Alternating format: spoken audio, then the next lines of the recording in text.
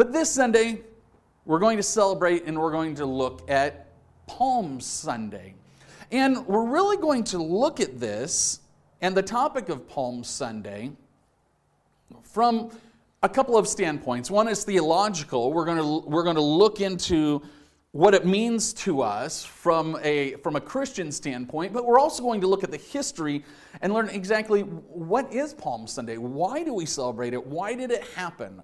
Why is it a story that we read about in the Gospels? Why is it important to Easter? So we're going to be diving into Palm Sunday. It was only a short time before Passover in this particular year that a miracle occurred at the hand of Jesus that kicked off all of the events that led to Palm Sunday and eventually led to the crucifixion of our Lord. It was a miracle that we read about and many of you are familiar with. It's the miracle of raising Lazarus from the dead. See, Jesus was friends with Lazarus, and Jesus was away, and he was teaching in another part of the country, of the area at the time, and he got word that Lazarus was sick. And the word said, "Jesus, come." And Jesus didn't leave right away. It took a couple of days before he took his disciples and he started leading towards the home that Lazarus was at. Lazarus died during that time. And Jesus comes, and there's Mary and Martha. And of course, there's people from the town that have come to mourn with this family. Now, the town that they lived in was not far from Jerusalem, a couple of miles at the most. And so you have people from the city of Jerusalem that have gone to the home of Lazarus and Mary and Martha to mourn. And Jesus shows up. And Jesus does something amazing at this moment. He raises Lazarus from the dead. Now, I want you to imagine this if you were there at that time. You have gone to mourn with some family, some friends that you know, and Jesus shows up and actually raises a man who you have seen his body be put into a tomb, have been put into the grave. Now, in your entire life, you have never seen anyone come back from the dead. It's never happened. As a matter of fact, you and I, in our present day, I would say that none of us have ever seen anyone who was dead. We've been to funerals, and we have seen people in a casket, and the lid comes down, and they go into the ground, and then we drive away. We have never seen anyone come back from the grave. Jesus shows up, and he calls, "Lazarus, come out!" And Lazarus walks in his grave clothes out of this grave. Now, not only have Mary and Martha seen this, but all the people who had come to mourn with them have seen this. It's in the city of Bethany, and I mentioned a minute ago that Bethany is not far from the city of Jerusalem, a couple of miles or so. And here's where this all ties together, okay? Is that Passover, this annual celebration that is about to happen, it's about to start in Jerusalem, which is only a couple of miles away. There's already people that are showing up, that are starting to come to Jerusalem for the Passover event. Now, Passover is a massive annual event that happens in Jerusalem. Most Jews, if you're in the area, you're required to go. Men over 18, they're required to go. And so there's so many people. It's estimated that up to 3 million people would come to Jerusalem for Passover. I want to put that in perspective for you. For those of you who are in Southern California in the Inland Empire has about 4 million people who live here.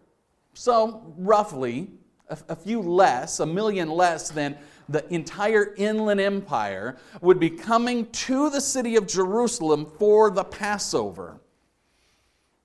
Some would come early, a few days early, and we know that this miracle happened early, a little bit before Passover. But many people who were there in Bethany would have seen Jesus raise Lazarus from the dead. Now they can actually touch somebody who they knew had died, who they had seen his corpse, they had seen his body.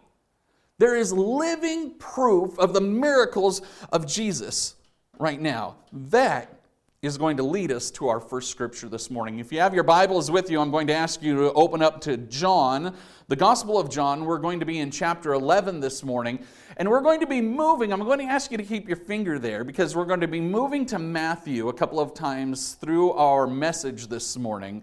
But we're going to start in John chapter 11, verse number 45.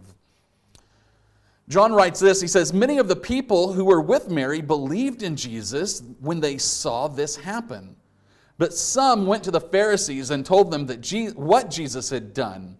Then the leading priests and Pharisees called the high council together. 'What are we going to do?' they asked each other. 'This man certainly performs many miraculous signs. If we allow him to go on like this, soon everyone will believe in him. Then the Roman army will come and destroy both our temple and our nation.'" We're going to look at a couple of pieces of this scripture and dive into it and see what it really means. We hear that the Pharisees brought the high council together. What does that mean? Let's look into this for a moment, okay? So Pharisees were a group of religious leaders. Now we're going to look at another group called the Sadducees in just a minute, but let me tell you about the Pharisees. Pharisees would be religious leaders, and they stuck strictly to the law of Moses. We've read other places in the New Testament where they would do everything they could to live up to the law, what they called the law, what Moses told them to, and then other rules that they had added to church tradition. And the Pharisees had a place in a group of leaders, this council that's referred to as the Sanhedrin. The Sanhedrin is a group of 71 political and religious leaders. That there are some Pharisees in the group. There are also a group of what we call Sadducees in the group. Now the Sadducees are also a group of leaders, but they are a group that has a political tie.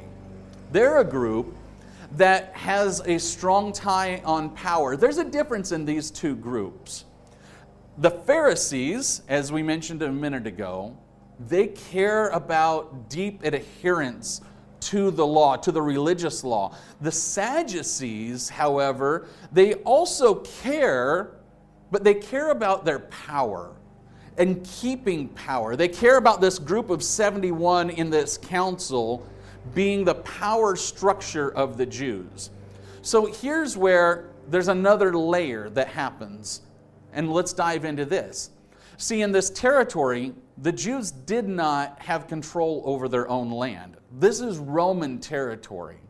And the Sanhedrin, this group of 71, was actually, let's say they were the mediators between the Romans who ran the state, who were in control. You paid your taxes to Rome, and the people and the Jews. So Rome would allow the Jews to form their own kind of pseudo-governments that had some say in how the people managed their everyday life. But the Sanhedrin, the Jews could not do things like, they could not perform capital punishment. So they could not stone people, they could not crucify people. Those are things that they couldn't do.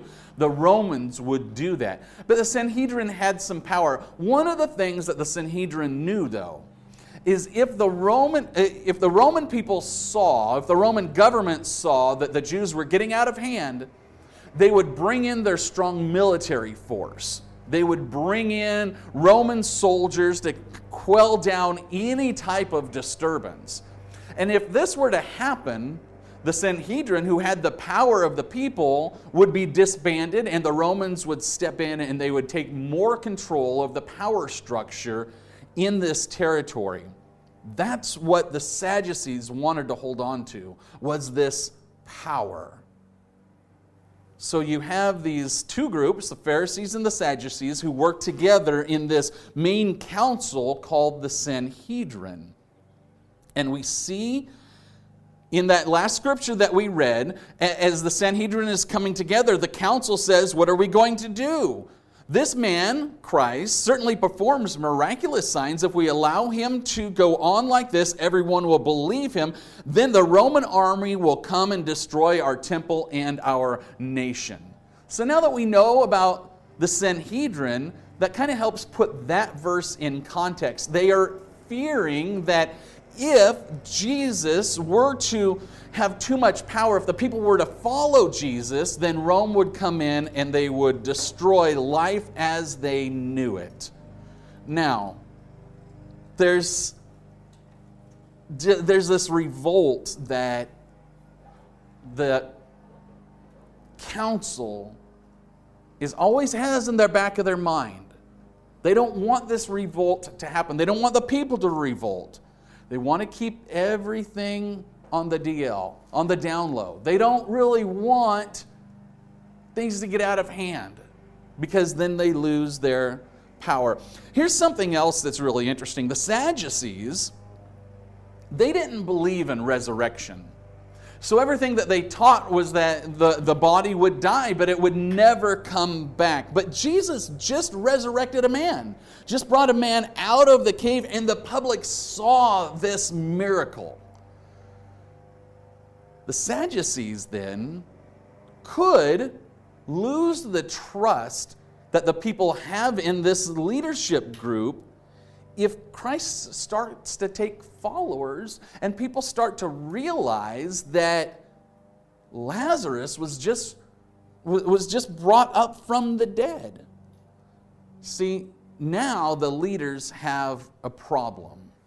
We're going to continue in John chapter 11, verse number 45. Caiaphas, who was high priest at the time, said, "You don't know what you're talking about. You don't realize that it's better for you that one man should die for the people than for the whole nation to be destroyed." So from that time on, the Jewish leaders began to plot Jesus' death.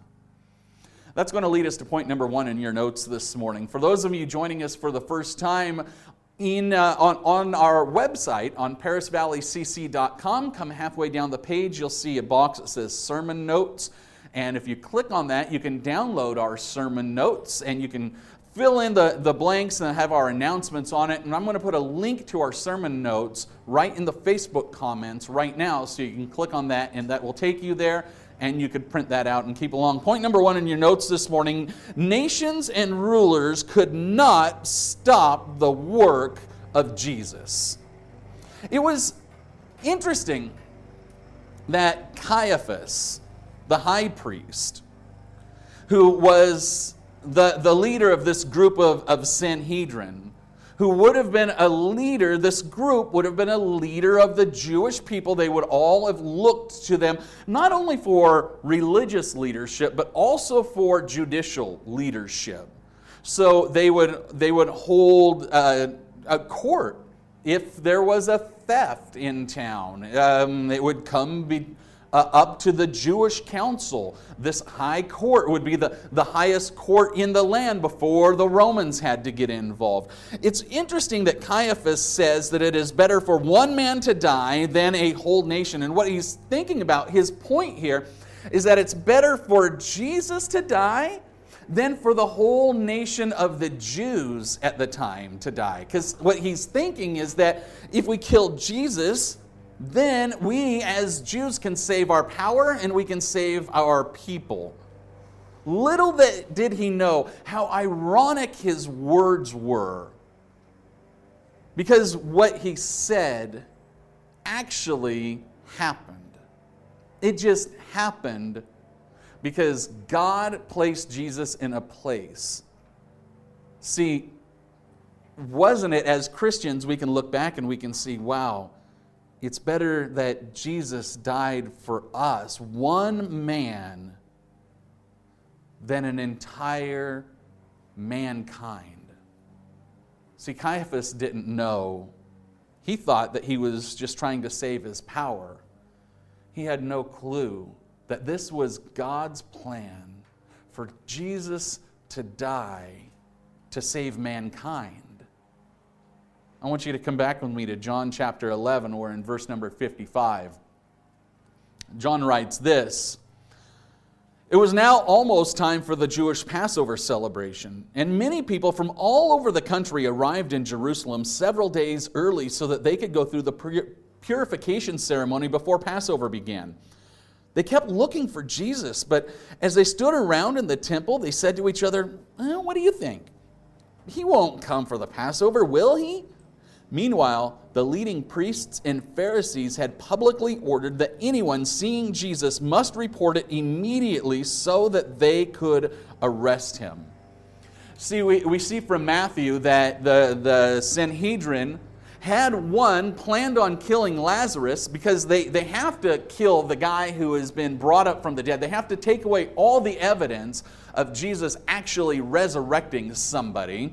And they have put a bounty out on the head of Jesus now. Maybe not so much a bounty, but so much an arrest order. They've said, if you see Jesus, you let us know because we're going to arrest him. And people who are starting to come to Jerusalem, they're coming early. They know this.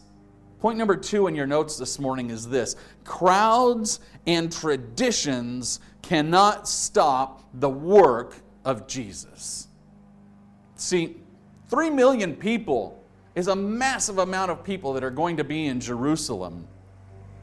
There's going to be a celebration, and before the celebration can start, however, the people need to be ceremonially clean. And so there's people who are going to come early, which means that there has to be a sacrifice on your behalf. There were thousands of animals that would have to be sacrificed for the people to be made clean so that they could come into the temple during the Passover time. The Sanhedrin didn't originally want to arrest Jesus during Passover because they would rather do it quietly. Honestly, they would rather do it at a time where maybe it's off of the calendar, the holiday calendar, and they can find him on the side of the road and make it quiet. But the people know now that the leaders want to arrest Jesus. And many people have heard the resurrection about Lazarus that had happened, so rumors are starting to go around. And of course, the people want to see Jesus. They want to see this man who actually performed this resurrection. People everywhere are talking. The people who are coming to Jerusalem early, the talk is, hey, did you hear what happened in Bethany just a few days ago? Jesus raised Lazarus from the dead. And some people in Jerusalem, they live close enough. They know Lazarus. They know the family. But now visitors are coming to town. And the rumors are starting to work their way around the camps and around throughout the people. And the crowds are starting to whisper. See, even with the crowds who are talking about it, and even about the traditions of, tradition would be, if you were a Jew, you're going to follow what the Sanhedrin are going to say. They're going to set down a law, they're going to set down a rule, they're going to say, if you see this man, we're going to arrest him, let us know. People know that. So 3 million people being in town, and those who are there early, wondering if Jesus is going to be there, this can't even stop Jesus. It can't stop the gospel from being spread. All these people are coming into town. They're getting ready for Passover. And now it's time for Jesus to make his grand entrance. Come back with me now. We're going to go to John chapter 12, verse number 1. We're only going to be there for a moment. We're going to go back to Matthew. John chapter 1, verse number 1, it says this: 6 days before the Passover celebration began, Jesus arrived in Bethany, the home of Lazarus, the man that he had raised from the dead. Bethany is only a couple of miles outside of Jerusalem. We know that Jesus has friends and family there, Mary, Martha, Lazarus, so he comes in with his disciples 6 days before the Passover celebration begins, and now it's time for him to start moving from Bethany into Jerusalem. We're in Matthew chapter 21 now, in verse number 1. As Jesus and the disciples approached Jerusalem, they came to the town of Bethphage on the Mount of Olives. Jesus sent 2 of them on ahead, that's 2 of the disciples, and he says, "Go into the village over there," he said. "As soon as you enter it, you will see a donkey tied there with its colt beside it. Untie them and bring them to me. If anyone asks what you are doing, just say, 'The Lord needs them,' and he will immediately let you take them." This took place to fulfill the prophecy that said, "Tell the people of Jerusalem, look, your king is coming to you. He is humble, riding on a donkey, riding on a donkey's colt." We're going to stop right there for a moment. This idea of riding into town on a donkey, on a colt, and a colt, and other Gospels tell us that Jesus is riding on the colt of a donkey that has never been ridden before. So it's an animal that typically that isn't broken. This is not the type of animal that you would expect a king to be riding into the town on. We think of kings riding into town on a big white horse that is dressed in regalia of the kingdom. We also think of maybe trumpeters that are coming in with the king. No.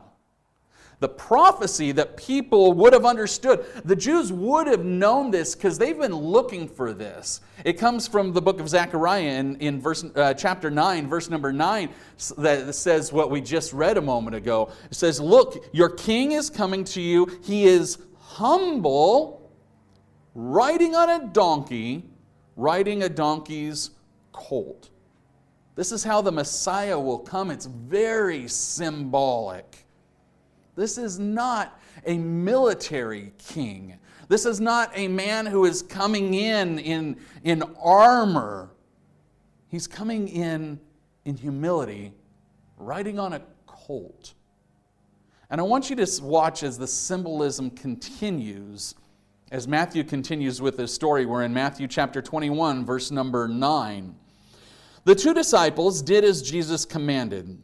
They brought the donkey and the colt to him, and they threw their garments over the colt, and he sat on it. Most of the crowd spread their garments on the road ahead of him, and others cut branches from the trees and spread them on the road. Jesus was in the center of the procession, and the people all around him were shouting, 'Praise God for the Son of David. Blessings on the one who comes in the name of the Lord. Praise God in the highest. Praise God in highest heaven.'" We get the term we'll see in other translations, Hosanna! Here comes the king. People were taking palm branches and laying it out in front of them. That's where we get the term Palm Sunday. People were laying out palm branches and laying out their garments in front of Jesus as he rides this colt just a couple of miles from Bethany into Jerusalem. The city of Jerusalem had gates, big gates. And so if you were inside Jerusalem at this time, you may have heard the commotion. What's going on over there on that side of town? You might look down and you see crowds of people that they've got palm branches. They're taking off their tunics and they're laying them on the ground, and you're watching people taking palm branches and putting them in front of this man on this donkey. Who is that? What is going on? See, here's some people who are walking with Jesus. It's not all the people who are in town, but it's a big enough crowd to draw a bigger crowd. Some of the people in Jerusalem that day were in awe of Jesus. This was the Messiah. They recognized what was going on. They recognized the fact that he's riding into town on a colt. They recognized the fact that he had just brought Lazarus out of the grave. This is the Messiah that they have been waiting for. Some people, though, just simply want him to go away. Maybe they've heard rumors before. See, Jesus is about 3 years into his public ministry at this point. Jesus is going to go into Jerusalem on a donkey, and he is going to come out of Jerusalem to go to Golgotha with a cross on his back. He's not going to enter this town again on his own power and by his own will. This Palm Sunday, this moment when this crowd, these people are laying down palm branches in front of him, and they're singing, Hosanna! This is the Son of God. These are some of the same people who on Friday of this next week are going to raise their fist and they're going to say, crucify him. These are some of the same people. Matthew continues this in verse number 10. Actually, we're going to go to John chapter 12, verse number 17. Many in the crowd had seen Jesus call Lazarus from the tomb, raising him from the dead, and they were telling others about it. That was the reason that so many went out to meet him, because they had heard about this miraculous sign. Then the Pharisees said to each other, there's nothing we can do. Look, everyone has gone after him. See, those in power, the Pharisees, the Sadducees, the entirety of the Sanhedrin, they're starting to realize now that this is bigger than they can snuff out. It's bigger than they can make go away quietly. They say, everyone has gone after him. If Jesus continues on his ministry, if Jesus is truly the Messiah, everything in their way of life, all their power is gone. All of the finance that comes into the temple, it's all gone. Because Jesus is the one that the Jewish nation has been waiting for. If he is the Messiah, then their way of life, their leadership, and their power dissolves, because they even have been preaching that they're waiting for him. If you're one of the members of the Sanhedrin, you don't want to give up your power. What would happen if Rome found out that this is the Messiah and everything changed? All of Jewish culture changed to follow this one man. Rome wouldn't be too happy about that. They would snuff this down.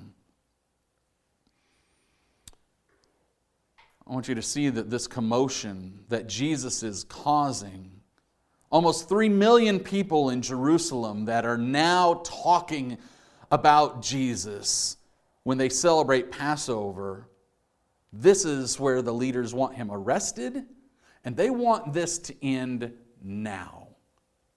There's Roman guards throughout Jerusalem. They're there to keep the peace. They're going to let the Jews have their celebration because it keeps the Jews happy, and as long as they're happy and there's not a lot of commotion, then Rome is happy, and they're fine with it. But if there's an uproar, things aren't going to go too well. We see this in Matthew Matthew, where in verse number 10 it says the entire city of Jerusalem was in an uproar as he entered. Who is this? They asked. And the crowds replied, it's Jesus, the prophet from Nazareth in Galilee. Uproar. Uproar. That's what the religious leaders of the day wanted to make sure didn't happen. And it was happening. It wasn't going to be a quiet week. There was no way to deal with this situation now quietly. They knew that the Roman guards were in town. And the Roman guards knew that Passover is normally a very peaceful time. Passover is a celebration that goes back into the Exodus. You remember back in Exodus when the Jews or the Hebrews were leaving Egypt, and then they would put blood over their doors, and the Spirit would pass over those homes. It's a celebration that the Jews are taking part in that celebrates their people leaving Egypt. This has happened for generations. People celebrate Passover. And they typically celebrate Passover with not a whole lot of commotion, without a lot of disturbance. This year there is going to be a disturbance. And Palm Sunday, when Jesus comes into town, is the beginning of the disturbance. John chapter 12, come with me, we're in verse number 17. It says, many in the crowd had seen Jesus call Lazarus from the tomb, raising him from the dead, and they were telling others about it. That is the reason so many of them went out to meet them, because they had heard about this miraculous sign. Then the Pharisees said to each other, there's nothing we can do. Look, everyone has gone after him. We mentioned that just a moment ago. I want you to see this. Point number 3 in your notes is this. Plots to eliminate the gospel cannot stop the work of Jesus.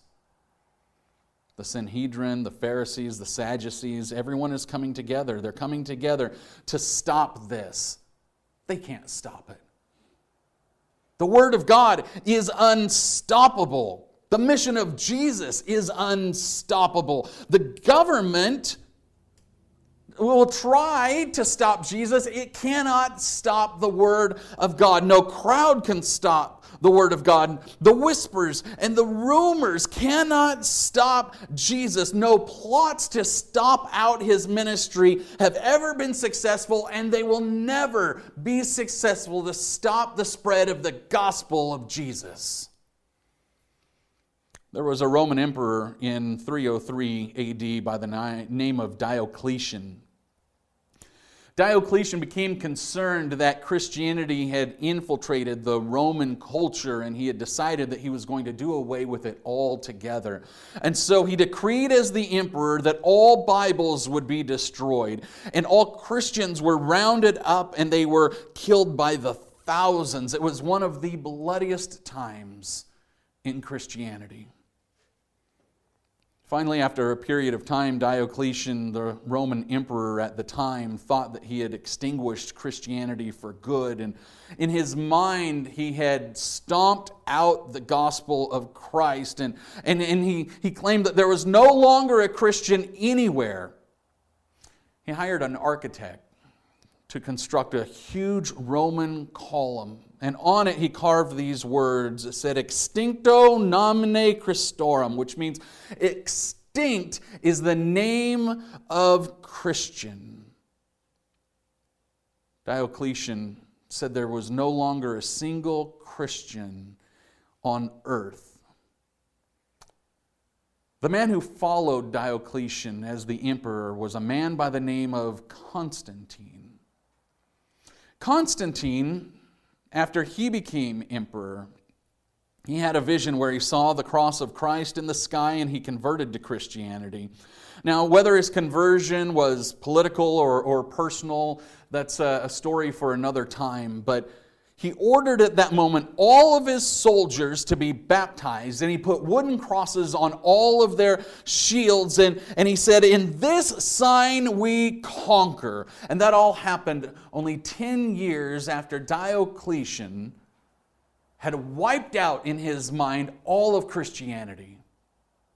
In modern times, we've seen Joseph Stalin, who came to Russia after Lenin, and he ordered all Bibles to be burned, and he said that there will no longer be a single Bible in Russia.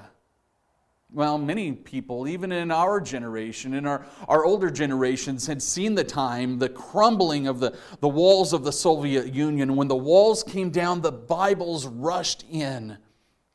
Thousands upon thousands of churches sent Bibles from the United States and around the world into the Russian area by the thousands. Dr.